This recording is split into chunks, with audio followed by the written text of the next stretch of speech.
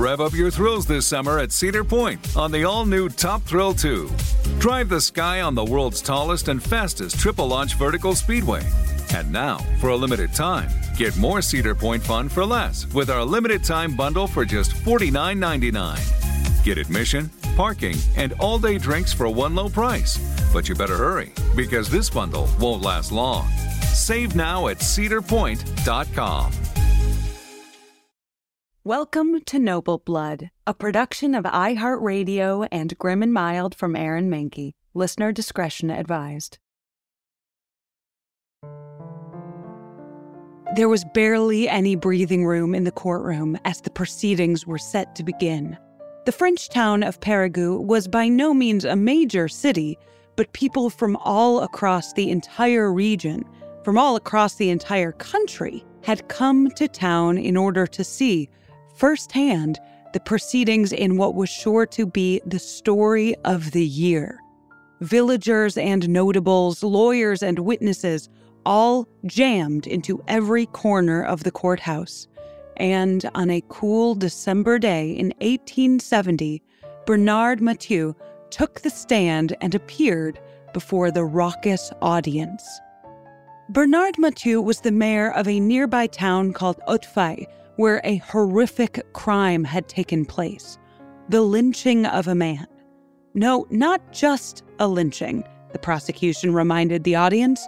Bernard Mathieu had to answer for a carnival of torture, a 4-hour procession of brutality, an ungodly murder, and not just the murder of any villager, but of a young nobleman who had served his country.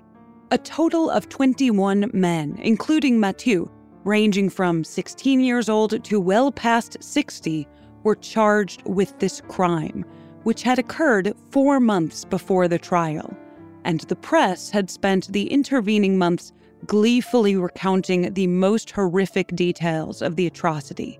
These weren't any ordinary villagers, the stories made clear, but savages, animals, possessed by their baser instincts.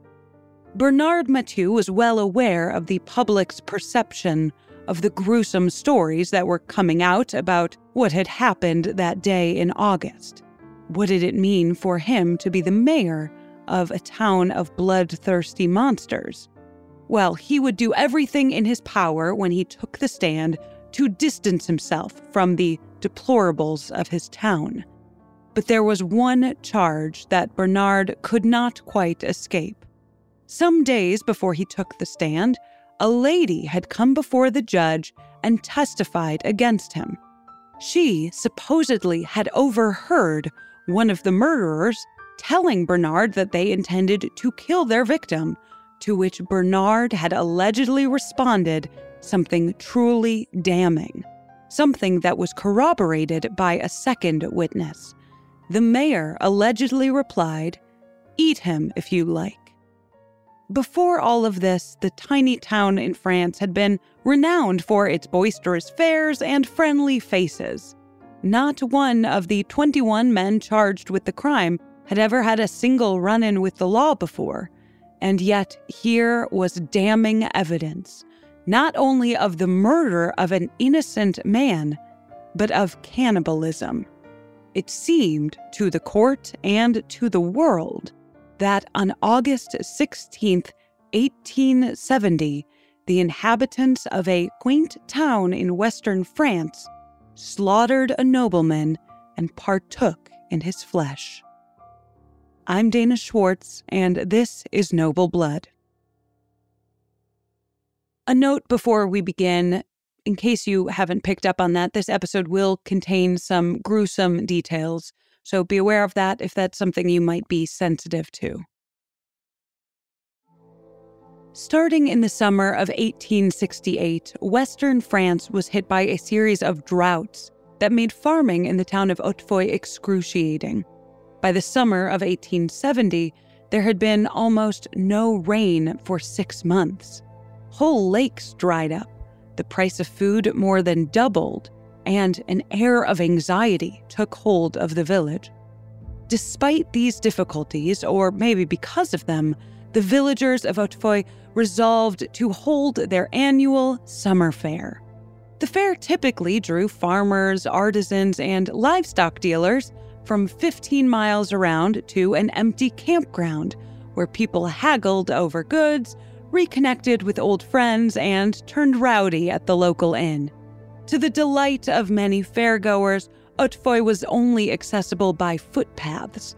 It was remote enough that villagers could enjoy the festivities without having to cater to city folk or to have to curtail their behavior amidst local police.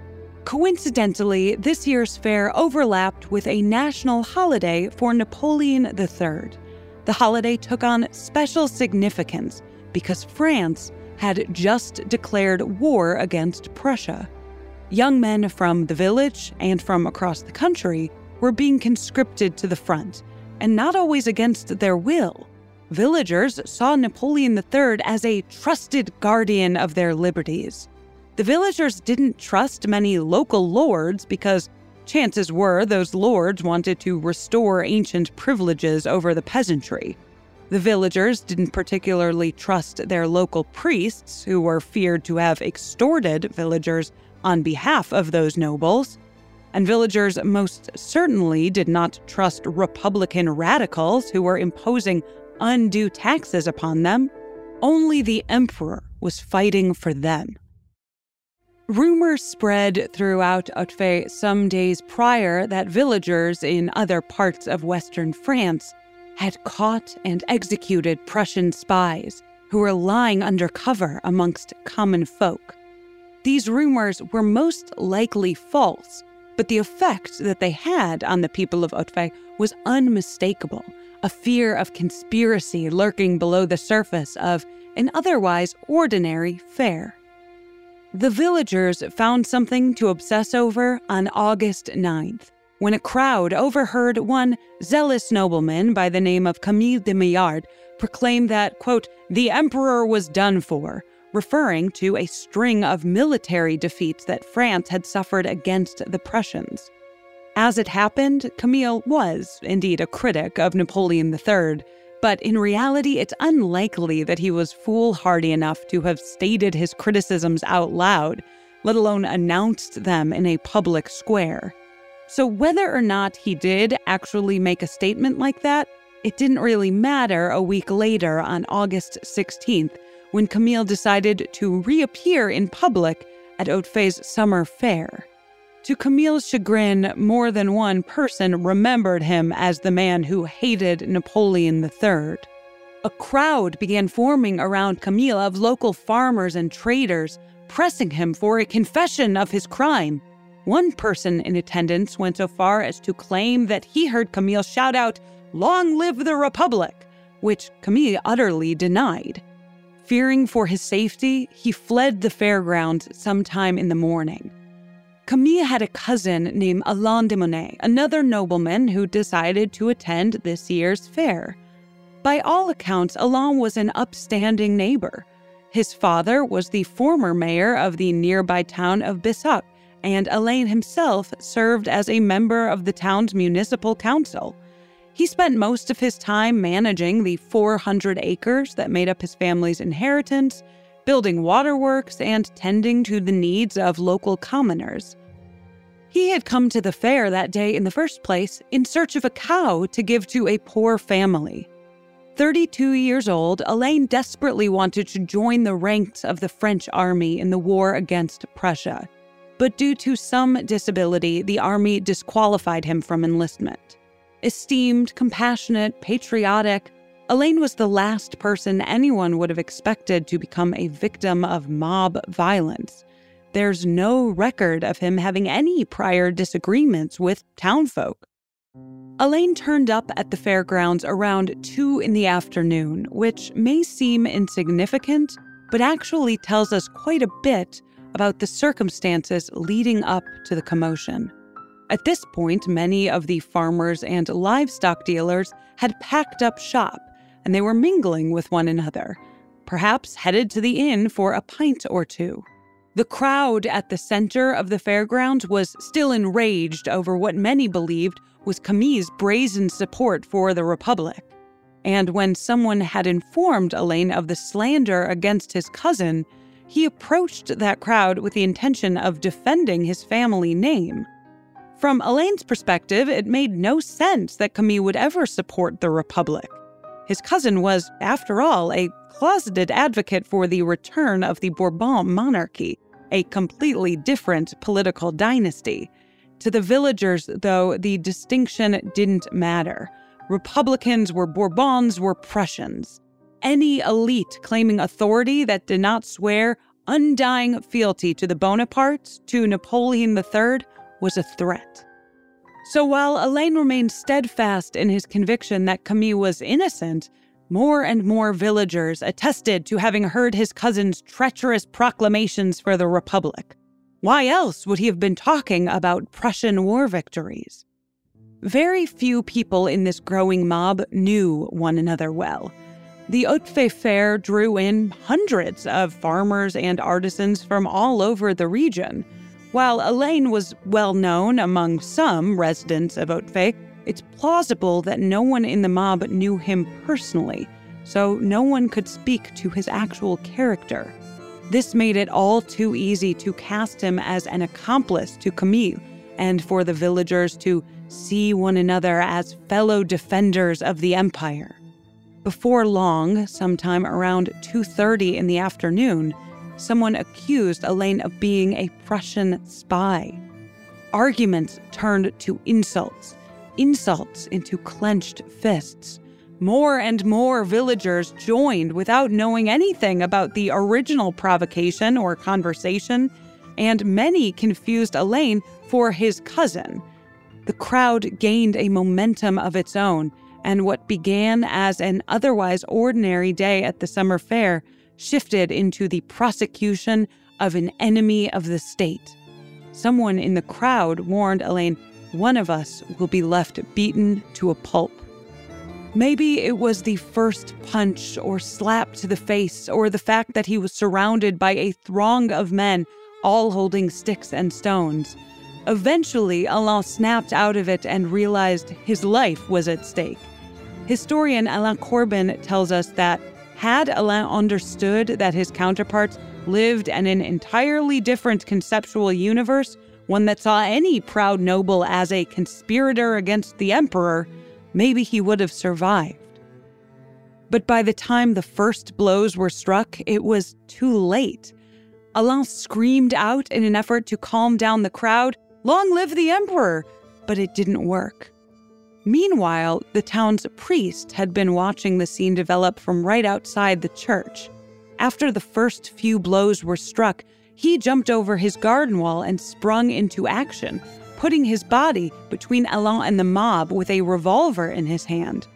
But even with a gun, it didn't take long for the priest to shrink away when he heard some members of the crowd express interest in wanting to gut the man of faith.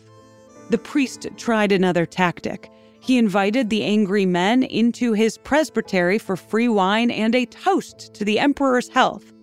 Only some of the men diverged from their path, and refreshed with free spirits, they simply returned drunker to the mob.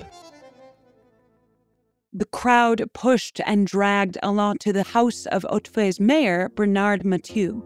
We know Bernard as the man who allegedly incited the cannibalism. That may be false, but what is certainly true is that Bernard, fearing for his property and life, made no effort to calm the situation down.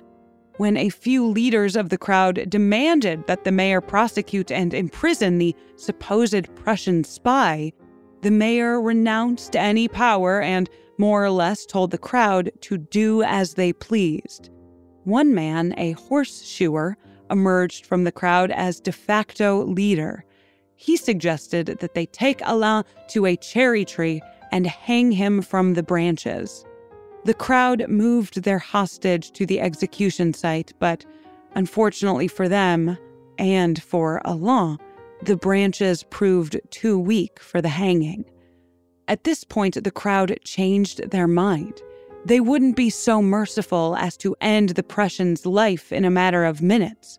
No, they would draw out the pain, make the Prussian suffer in a fashion that was equal parts barbaric and cathartic. 2 farmers from the small village of Manzac led the charge. They bruised and battered Alain, hit him up the head and clobbered him with stones. The whole scene was within view of an inn, where one man with a rifle turned to the people around him and announced that they should all protect that poor man. No one else at the inn said anything, and the rifleman sunk back in his chair. The crowd dragged Alain back to the mayor's house and forced him inside a workshop full of ordinary farm tools that offered themselves up as useful torture devices. Alain was tied to a cattle crush, a structure that immobilizes livestock. Utterly defenseless, he was beaten with hooves and sticks until his head was a bloody mess. There was something strangely casual about the way that the torture proceeded. The villagers would batter Alain for a few minutes, then take a break, leaving Alain alone to howl in pain before they resumed the bloodbath. Some of the culprits went out for breaths of fresh air. Others wandered off to other parts of the fair before returning back to the workshop to see how the violence had progressed. For a brief moment, Alain was left completely alone in the workshop, at which point a rescue attempt was made by the few allies he had had on the fairgrounds. 4 men, including the mayor's nephew and Alain's servant, rushed into the workshop to try to free him from the cattle crush, but the crowd returned before they could succeed. The mob doubled down on their torment. One local, who had just learned that his son had died on the front lines of the war against Prussia, drove a hook into Alain's head, which was thought fatal by some witnesses. By some divine intervention, the crowd around Alain had withered away, and his rescuers were finally able to wrench him from the cattle crush. The mayor's nephew pleaded with his uncle, Bernard, to take in the wounded man, but Bernard refused. His reason? The mayor complained that the mob would smash up his fine collection of crockery. Bernard Mathieu recommended that they put Alain in the sheep pen next to the house, out of sight from the fairgrounds. Alain's battered body collapsed when he reached the pen. In between gasps, he told his 4 rescuers to purchase a hogshead of wine and give it to his pursuers in an attempt at peace. A friend passed him some figs to eat. Everything slowed down, but not for long. The horseshoer leading the charge against Alain riled up the crowd, calling for them to burn down the pen and break down the front door. One man protected the entryway, while another urged Alain to change his jacket and shirt for a peasant's blouse. If the mob wasn't going to die down, their only chance would be a covered escape. None of those plans came to fruition, though, as the mass of people burst down the pen door and got a hold of Alain. The court records report that one of Alain's friends asked him if he'd prefer being shot right then and there. When Alain signaled yes, his rescuers demanded that the mob shoot him to end his suffering, but no one listened. In a last-ditch effort to save Alain's life or offer an easier death, his servant wrestled his body away from the mob and took him to the local inn. The innkeeper, much like the mayor, refused to let the bloodied man in, whose leg was nestled in between the front entrance and the door frame. When the innkeeper shut the door, he broke Alain's ankle, and amidst all the chaos, the mayor allegedly told Alain's servant to, quote, take him away from the front of the inn because he was blocking traffic. Accounts of the precise circumstances of Alain's death diverge, but it was around this point, some 2 hours after the initial mob began, that the victim finally lost consciousness. When the mob dragged him once again onto the fairgrounds, Alain seemed overcome with adrenaline, as though he knew this was his last chance. He picked up a stake and shoved it into the face of the horseshoer, but he was promptly disarmed. When Alain ran under a wheelbarrow to try to fetch another stake, he was dragged out screaming and finally killed. The murderers began that day as strangers, but they ended it as accomplices.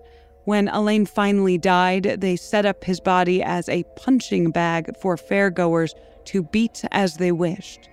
Importantly, they never used a knife or a blade to spill blood, the same protocol shepherds followed when they prepared animals for slaughter. Some witnesses described farmers poking the corpse's abdomen as they might sheep. Alain was dead, but the suffering imagined by the fairgoers transformed the suspected Prussian into the beast they believed he was. As night approached, members of the crowd called for the burning of his body, as though they were grilling meat for a feast. Alain was dragged to the same spot where residents celebrated St. John's Eve with bonfires less than a month earlier. One witness describing the transfer of the corpse 4 years after the fact reflected, quote, "He was dragged by the legs through the narrow streets of the village, his bloody head ringing on the stones, his torn body jumping up and down." Barring the corpse, the scene could have been mistaken for some sort of holiday. Women and children fetched kindling. The mayor showed up. The horseshoer brought a bale of straw and laid it on top of Alain's body, asking a group of children to light the fire with a pack of matches. When the fuel flared in a horrible blaze, the crowd cheered, "Long live the emperor!" Conflicting accounts of the immolation emphasized the dehumanization underlying this horror. One witness said in court, quote, "I saw the fire blaze up and I could see the poor man moving under the wood piled on top of him." Another said, "Just as the fire blazed up, Monsieur de Monet flailed his arms and legs and made sounds like the noises a hog makes when you stick the knife into its neck." One farmer commented on how nicely they roasted the pig. Yet another saw fat dripping from the corpse onto the charred wood below and said, "It's a pity all that fat is wasted." When the body had been charred, when all skin turned to ash, there was no way of telling if they had roasted a man or a pig. The murder of Alain de Monet had nothing to do with the victim and everything to do with his torturers. On the afternoon of August 16th, the crowds of Hautefeuille transformed an innocent man into a reflection of their most profound primal fears. He was a concrete symbol for an amorphous enemy, for Prussians, Republicans, nobles, conspirators, a disease in the national body that needed cleansing. Amidst the chaos of war and the possibility of famine, here was a physical object they could lay hands on. Here was something they could do to control the circumstances for which there was no clear solution. Upon returning home, one of the ringleaders told a friend, "We did it to save France. Our emperor will surely save us." Arrests were made the same night the murder took place. Police from the local city of Nontron were notified of a murder and potentially an uprising. It wasn't too difficult to identify the main perpetrators. Some of them couldn't stop boasting about the whole affair, and many earnestly believed their actions would be protected by imperial writ. In total, the police arrested around 50 people from around Hautefeuille and transferred them to the Nontron prison some 10 miles away, though only 21 would be charged with the crime. That same night, a doctor was called to perform an autopsy. The doctor's report itself was meant to describe the physical condition of the body, but he couldn't help but emphasize the innocence of the victim, writing, "The corpse, charred almost beyond recognition, was lying on its back, the face slightly turned to the left toward the sky, its lower limbs spread apart, and the right hand clenched above its head as if to implore, the left hand drawn down toward the left shoulder and open as if begging for mercy." News of the murder spread throughout the region like wildfire, especially amongst the nobility. They feared a peasants' uprising, which many had believed were a thing of the past. After the bonfire and immolation of an innocent man, the major noble families of the district mobilized a makeshift militia, details of which are scarce in the historical record. The day after, the town of Nohant mounted a defense against what it believed was an impending peasant invasion. 2 years after the event, one landowner recalled how Hautefeuille would have turned into the center of a rebellion had the authorities not stepped in so quickly. The local press reflected the anxieties of these elites, obsessing over every detail that could reinforce the monstrosity of the perpetrators. First, the regional papers took the story and ran with it, calling the villagers a brutish mob and creatures with human faces. Then, a little over a week after the murder, some national papers ran the story to great intrigue. All of them at least alluded to cannibalism. Reporters and readers alike only had to connect the dots. Here were peasants treating nobles like animals. Of course, they had eaten his human flesh. Cannibalistic depictions of the villagers strongly evoked colonialist stories that circulated in French literature at the time. One writer drew a direct comparison between the fairgoers and the so-called cannibals depicted in the novel Robinson Crusoe, which features a racist trope that was, in this case, applied to the country farmers in order to paint them as subhuman savages. Perhaps what was most shocking to readers was that none of the men directly involved in the murder had ever perpetrated a serious crime before. Just as the villagers suspected Prussian spies lurking in their midst, wealthy newspaper readers grew paranoid about the explosive potential of mob violence in their own backyards. The press openly despised the town mayor, Bernard Mathieu, for having failed in his duties. He was removed from his position on August 24th. To make matters worse for the town of Hautefeuille, the Bonapartine Empire that the villagers so attached their hopes to crumbled in early September, resulting in the rise of the Third Republic, led by, yes, the same Republicans that the villagers feared and hated so much. When the government changed hands that month, administrators worried Hautefeuille would turn into the center of a Bonapartine counter-rebellion, no doubt inspired by the latest reports in the press. One administrator went so far as to recommend that the village be literally erased from the map. The recommendation was dropped when the new mayor of Hautefeuille pointed out that the main perpetrators were not actually from the town, but only visiting for the fair. Meanwhile, the story lost no steam among the general public. In September, the police transferred 21 prisoners to the courthouse in Parengo for notification of their trial, and a crowd of 500 people streamed in to catch a glimpse of the so-called monsters of Hautefeuille. A reporter that visited some of the perpetrators in their jail cells, including the horseshoer, described their bodies in brutish terms. One man's eyes, quote, darted about like a badger's as he tried to hide himself in the midst of his co-defendants. The trial itself took place from September 13th to the 21st. 9 days of spectacle attended by the families of the defendants, by the villagers of Parengo, and plenty of upper-class locals intrigued by the drama. One man reportedly complained that his local theater had been closed since the outbreak of the war, and so the court offered a decent substitute. Spectators delighted and recoiled at seeing the brutish murderers alive and up close, while the court proceedings revealed that cannibalism probably did not occur. They made it clear that everything leading up to the consumption of human limbs certainly did happen. No gory detail was spared. The prosecution even presented the very stones upon which Alain's fat had dripped while his body was burnt.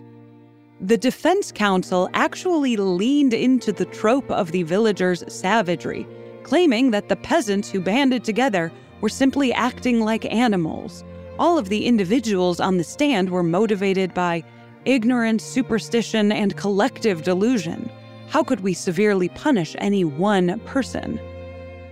Needless to say, the defense lost. 4 of the 21 perpetrators were sentenced to death, and the remaining 17 received prison time. The audience, especially the poorer folks in attendance, protested the convictions to no avail. The executions were set for February.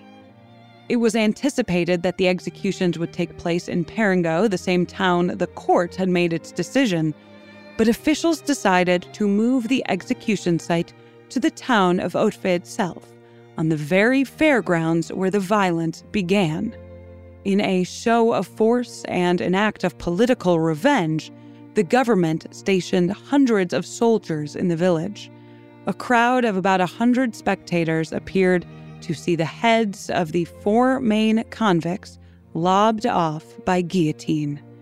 To the frustration of local priests and officials, most commoners referred to the men as martyrs. The innkeepers of Hautefeuille even refused to serve the executioners. From their standpoint, even if the mob was wrong to kill Alain de Monet, the Republicans had no right to treat these otherwise upstanding citizens like animals. The court's decision only confirmed the sort of conspiracy between elites that the fairgoers feared so much in the person of Alain. There's one more character in this drama we have yet to follow up on: Bernard Mathieu, the former, now disgraced mayor.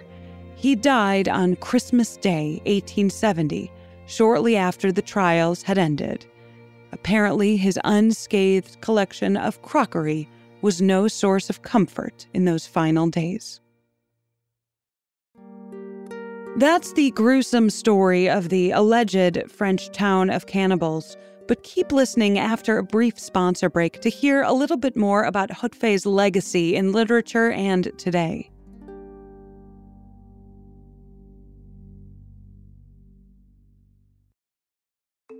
The weather is getting warmer, so it is time to say goodbye to your jackets and heavy sweaters. Hello to shorts and tees. If you are anything like me, you have this urge around this time of year to completely overhaul your wardrobe, but ideally you want to do that without spending a fortune. Luckily, I found Quince. Now I've got a lineup of timeless pieces that keep me looking effortlessly chic year after year. They have these amazing European linen dresses, blouses, and shorts from $30, washable silk tops, timeless 14-karat gold jewelry, and honestly, my new favorite pair of summer sunglasses I got from Quince. Get warm weather ready with Quince. Go to quince.com/noble for free shipping on your order and 365-day returns. That's QUINCE.com/noble to get free shipping and 365-day returns. Quince.com/noble. Top Thrill 2 is like no other course. 2 420-foot vertical speedways, 3 launches. All right, let's talk strategy. Copy that, driver. Go for maximum acceleration off the start. Roger that. You've got a short straightaway to push from 0 to 74 on the first vertical speedway. And what about the rollback? Rollback will set you up for an explosive reverse climb 420 feet in the sky so you reach 0 G's in total weightlessness. 420 feet of straight-up speed. Let's get it. Top Thrill 2, the world's tallest and fastest triple-launch stratocoaster. Get your tickets at cedarpoint.com.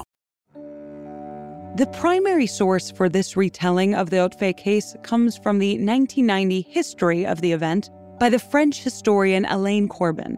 Corbin is something of a maverick in the historical establishment. During the 80s and 90s, when scholars usually wrote about political dynasties, world wars, or economic struggles, Corbin investigated more unusual subjects: prostitution, attitudes towards the sea, and, as we know, cannibalism. He employs a literary style that has been cherished by some for its appeal and detracted by others for eschewing academic norms.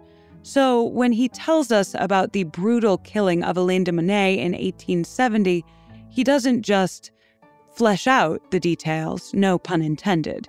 He sets the stage, introduces the characters, and narrates a tragedy between the killer and the killed. If I may say so, it is a gripping rendition of the story. Unfortunately, the book's appeal may not have been so good for the town of Hautefeuille. In 2009, the long-standing mayor recommended erecting a plaque in remembrance of the lynching, but there was enough of an outcry among the town's residents that the project had to be scrapped. Where many European cities lean into their dark local histories, sometimes to attract tourists, the myth of Hautefeuille's cannibalism is a delicate subject. The town has no more than 130 residents today, only a little larger than it was in the 1800s, but the attention that it's received in literature and folklore has been wildly disproportionate. The story of the killing was even converted into a popular tune in the late 1800s. Some current residents can recall their grandparents' first-hand accounts of the executions and the bad reputation of the town that followed. Even though the murder of Alain de Monnet remains a touchy subject, the town has taken many steps towards reconciliation and remembrance. On August 16, 1970, exactly 1 century after the murder, the Hautefeuille Church put on a ceremony of forgiveness featuring the descendants of Alain de Monnet.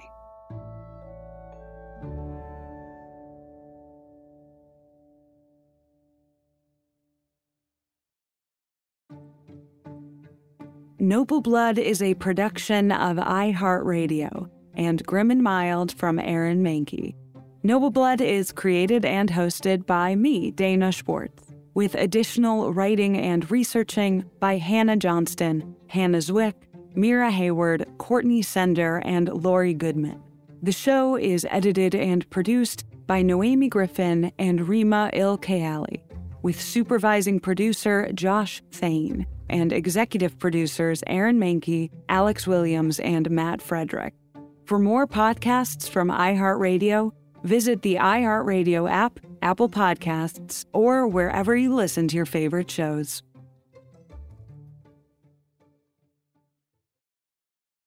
Rev up your thrills this summer at Cedar Point on the all-new Top Thrill 2. Drive the sky on the world's tallest and fastest triple-launch vertical speedway. And now, for a limited time, get more Cedar Point fun for less with our limited-time bundle for just $49.99. Get admission, parking, and all-day drinks for one low price. But you better hurry, because this bundle won't last long. Save now at cedarpoint.com.